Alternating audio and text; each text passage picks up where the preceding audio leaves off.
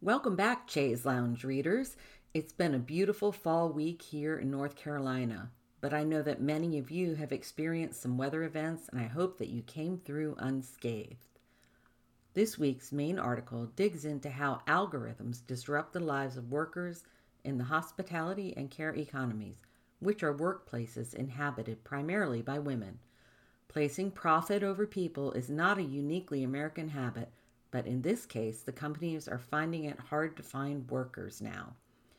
It's not that no one wants to work, it's that no one can afford to work for these companies.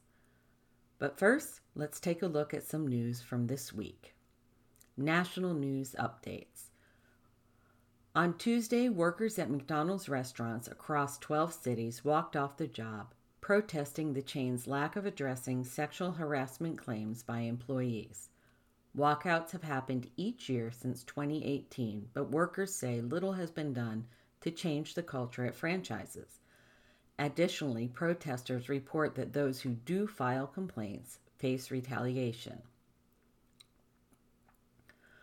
Women left the workforce in droves in September, with over 300,000 women resigning their jobs.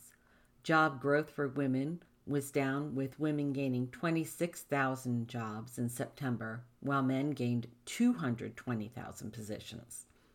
This is the second year in a row during the pandemic where women have left the workforce when the school year started. With after-school care difficult to find and a lack of employer flexibility, many women are faced with caring for their children or working. Congressional bill seeks to end the pink tax on military uniforms. Women in the military are subject to a pink tax when it comes to their uniforms.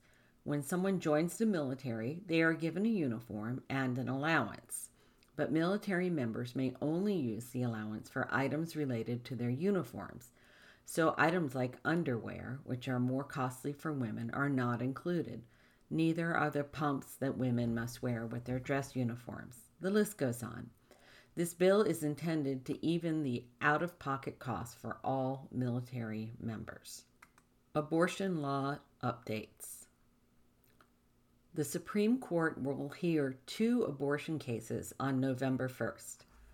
The Supreme Court is scheduled to hear both the United States v. Texas and the Whole Women's Health v. Jackson cases on Monday, November 1st. Decisions in either of these cases could completely upend abortion access going forward. In the Texas case, the Department of Justice argues that the way that the Texas law is constructed completely subverts the primacy of federal laws and is therefore unconstitutional. In Whole Woman's Health, pro-abortion attorneys argue that the 15-week ban on abortion violates Roe v. Wade, which allows abortion up until the point of fetal viability around 22 to 24 weeks. The Guttmacher Institute has created a set of interactive maps that indicate how far a person will need to travel to obtain an abortion in case Roe v. Wade is overturned by the Supreme Court. With 26 states likely to outlaw abortion if they can, the maps illustrate the hardships that those seeking abortions will endure, with some needing to travel over 500 miles one way to obtain an abortion. For those of you listening to this, you may want to go to the interactive maps link in the newsletter.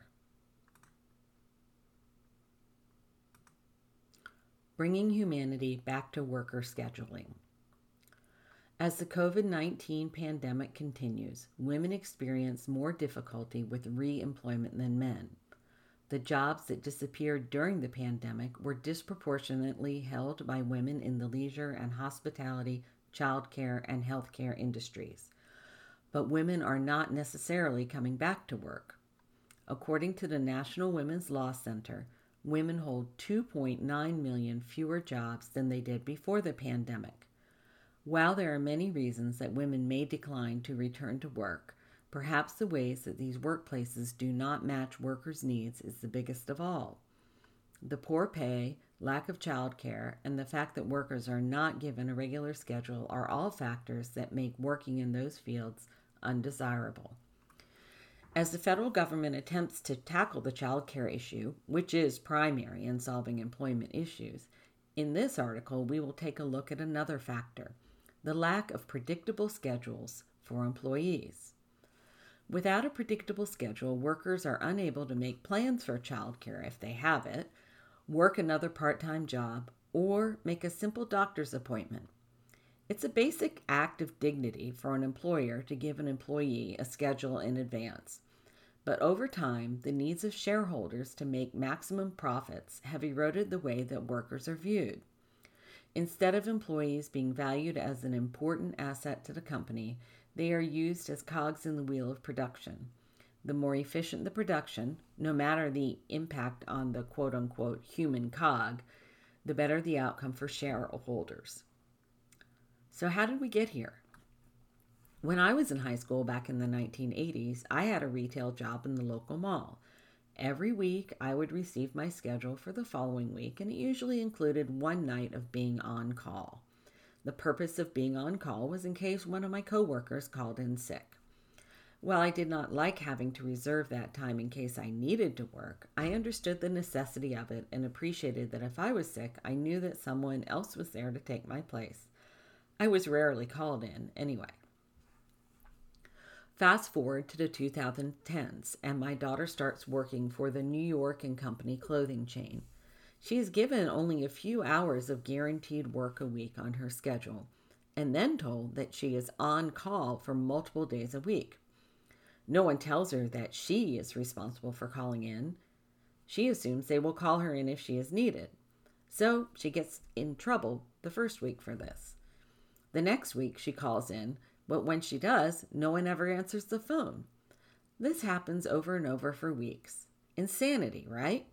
Eventually, she quit this ridiculous system for restaurant serving. Now, at the restaurant, she is given her schedule for the following week on Thursday, and that is only if the manager gets around to making the schedule.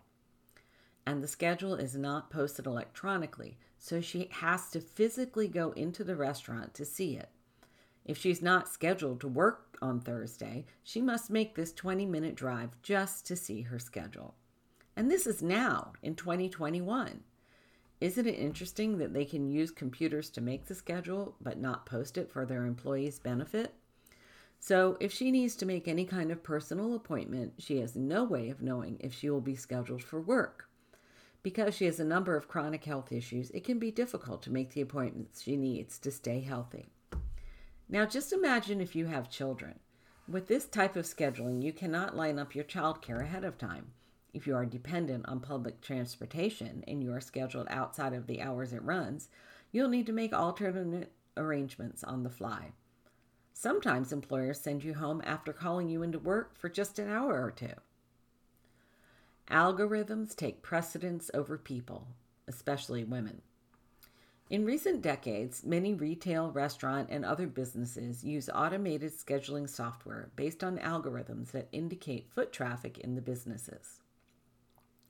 The algorithms dictate how many workers will be needed at each hour of the day, depending on the season, time of day, holiday sales, etc. In this model, the employee's work is commodified, just like the inventory of the store. Because women make up a large sector of the employees working in retail and restaurants, it affects their lives more often. According to the Census Bureau, 56.5% of retail workers are women. Women also make up 71% of restaurant servers. Workers are scheduled for many shifts each week on call. When it is getting busy, they call you in. When it is slow, they send you home. These are hourly workers who have no way to know what their weekly income will be. They are at the mercy of an algorithm. It does not matter if you took 3 buses to get to work and you've only been there for an hour. The manager can send you home if it is not busy enough. And of course, when you are on call for a part-time hourly job, you cannot commit to another part-time hourly job.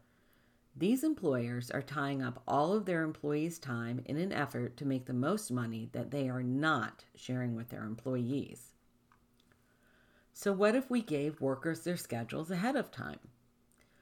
Workers are so desperate to regain control over their schedules.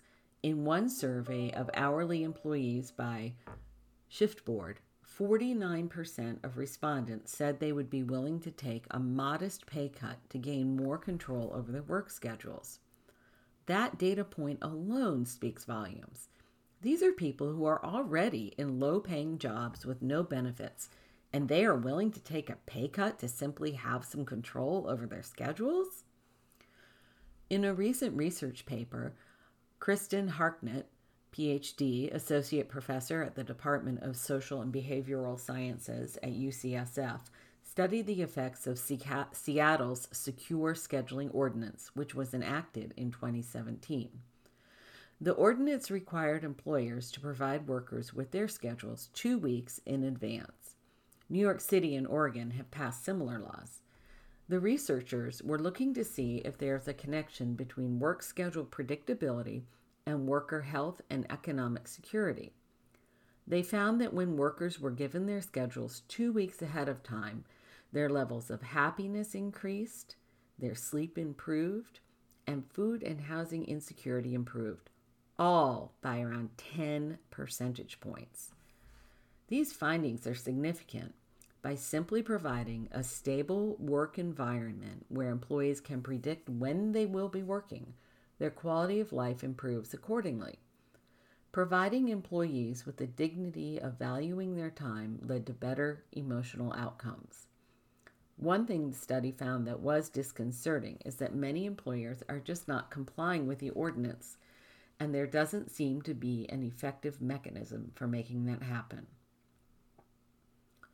No one wants to work anymore. As restaurants and retail businesses are working their way back into a profitable business, they're having difficulty attracting workers. While these employers claim that, quote, no one wants to work, unquote, the real issue is the way they treat their employees. It is no wonder that these employers are having difficulty finding people to work for them.